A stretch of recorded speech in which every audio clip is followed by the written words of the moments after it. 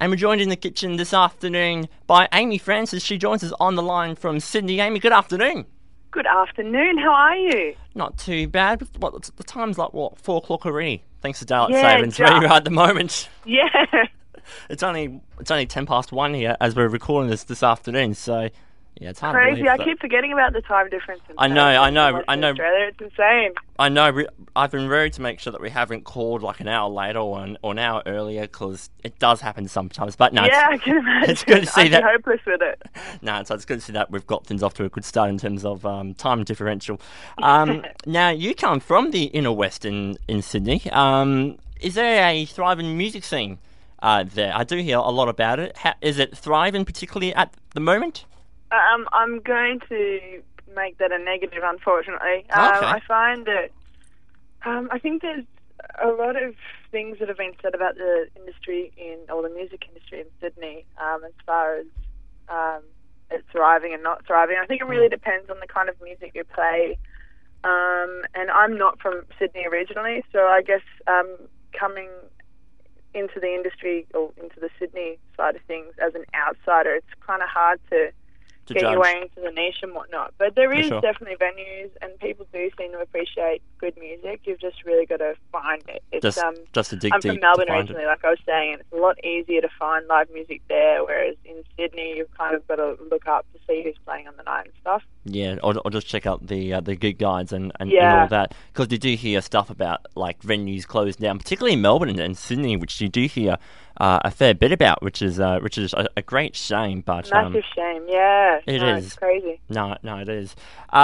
Speaking of venues, we do speak of the lower venues, and we go from that to actually the bigger venues.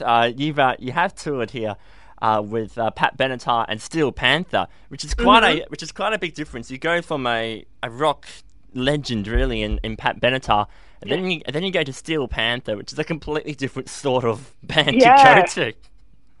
Yeah, both completely different experiences, both amazing experiences. But yeah, you're right. Kind of both on either side of the scale as far as artists go, I guess. How are Steel Panther? Obviously, without delving too much, obviously because we're a family friendly show.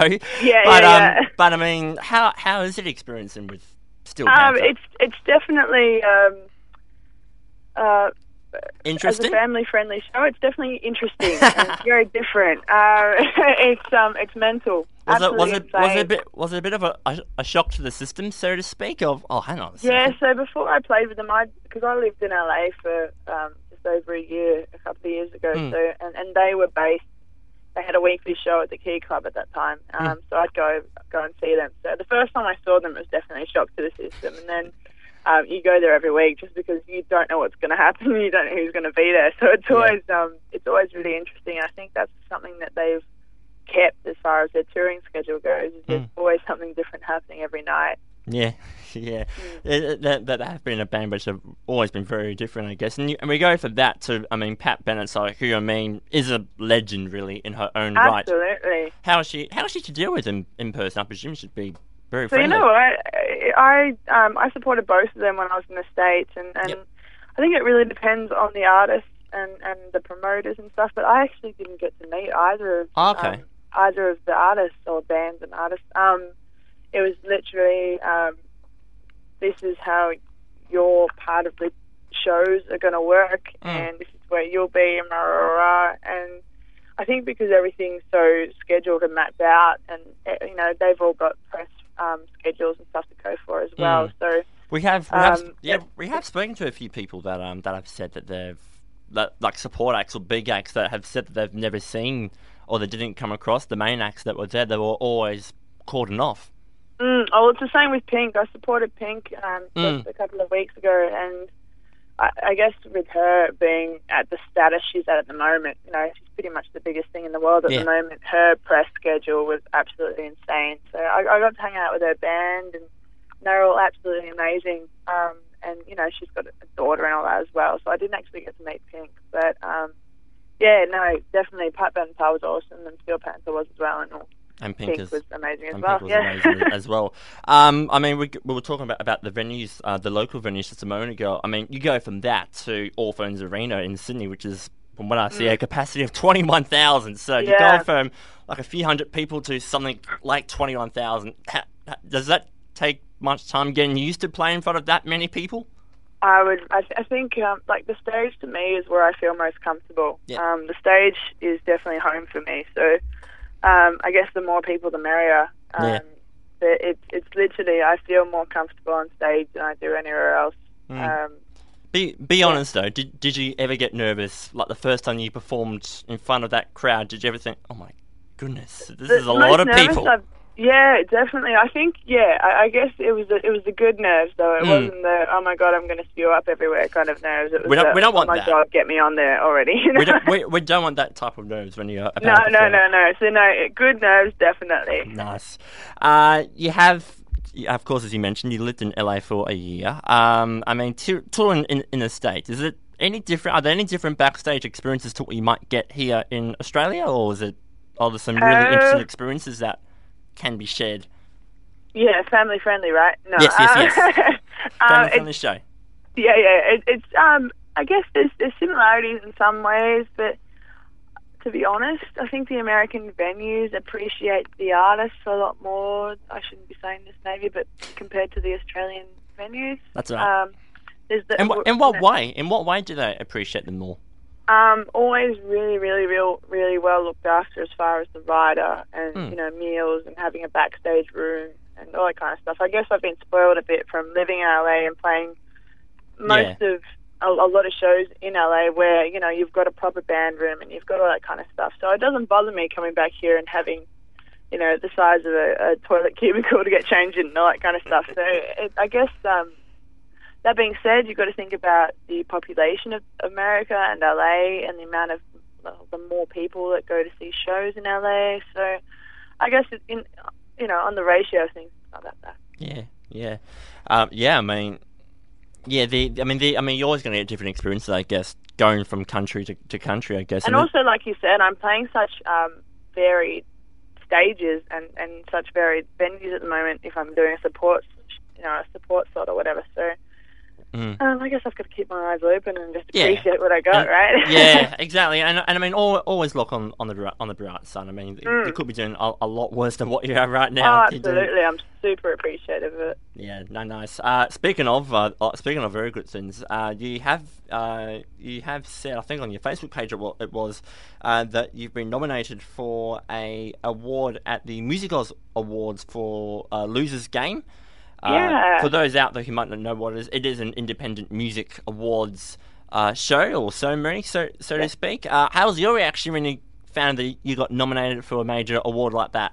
I was so stoked because I got an email probably a couple of days before that saying, here are the finalists and stuff. And my name wasn't there, and I was like, I was bummed. I was like, okay, next year. But then I must have forgotten to click the extra bit of the email bit, and my name was there because I got an email a couple of days after saying, congratulations, you're a finalist, here's when the award ceremony will be, blah, blah, blah. And I was like, hang on a second. So I went back to the email, and I totally missed, half of the entrance. I was like, oh, that's me. Cool. Yeah. I mean, there was always that jump after there's like a break in the email, and that has gotten me a few times too. So yeah, it gets you in trouble. It does. It can land in some pretty awkward situations.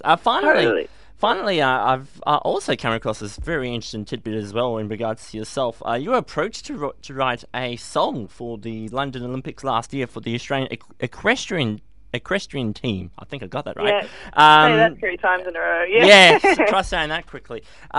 You were approached to write a song from them. It was called Dreams. You could just explain the whole process of how that works to write a song for an Olympic team. Yeah, so that was pretty amazing and kind of out of the blue. They approached me. I think they checked out my song through the internet, I think. Thank God for the internet. Yeah. And asked if I'd be interested in writing a song. And obviously I said yes. They basically said to me, this is what we want the song to be about. We want it to be uplifting and, inspirational and all those kind of, feelings. So I basically started writing and sending them drafts, and they'd send back, can you add this to it, or we need another 30 seconds, or whatever it was for. And we came to the end of the song and I loved it, and got me in the studio with Andrew De Silva, who won Australia's Got Talent last year, and he's produced a few of my tracks before. So me and Andy are really good friends. Nice. So we jumped in the studio and knocked it out, and it ended up being the theme song and the campaign song for Equestrian Australia to give to the London Olympics when they were, I guess, showing what their team was about. Yeah. Did you ever get any feedback from any of the competitors or anyone from? They actually invited me back to the Equestrian Australia team. This was when I was living in Melbourne. They flew me up to Sydney to play at ANZ Stadium for a conference, like an awards conference they were doing there. So that was fantastic. And then I played at the Sydney Showgrounds for a big equestrian festival there, which I never thought I'd ever be going to. Bit of a different audience it was from fantastic. Normal. Bit of a different audience from what you might be used to normally. Just a slight different audience, yeah. Just a bit, but I'm sure they appreciate your music all the same. It was awesome. Well. It was really cool. Yeah, actually, I wouldn't mind going to a horse show one day. Maybe well, if I ever get invited again, you can be my date. Oh, thank you. I feel loved. Thank you. Yay! I might have to do that actually one day. Yeah, it's on. Thank you for the offer, Amy, and thank you for being on the show too. It's greatly appreciated. You are performing in Perth. Would you like to explain the details? Yes, I'm playing this Sunday. I'm playing an acoustic set at the Ellington Jazz Club. Very nice venue, that. Yeah, I've heard really good things. I've heard it's super intimate and nice. So it should be fun. It's a very nice, cozy space there at the Ellington. So I think you'll fit in quite well. It's a nice, intimate setting there. Awesome. And then on the Thursday night, I'm playing at the Court Hotel, and that's with my full band. Oh, okay. So your full band, that's obviously drums, guitars, the works. The works, yeah. It's all electrified. As far as Ellington goes, it'll just be me and my guitarist on the acoustic guitars and vocals. Yeah. Oh, nice. Fantastic. Are there any other details that we need to know about for the concerts, or is that everything? You can get the tickets for the Ellington Jazz Club online or at the door, and the court is for free. Nice. We'll post those details as well on our website as well, kitchenradio.com.au. For the time being, though, Amy Francis, thank you so much for joining us, and I will hold you to account on that offer for a date to a... I'll see you at the Equestrian Festival. We'll certainly. Amy Francis, thank you so much for joining us here on The Kitchen. Thank you. Thank you.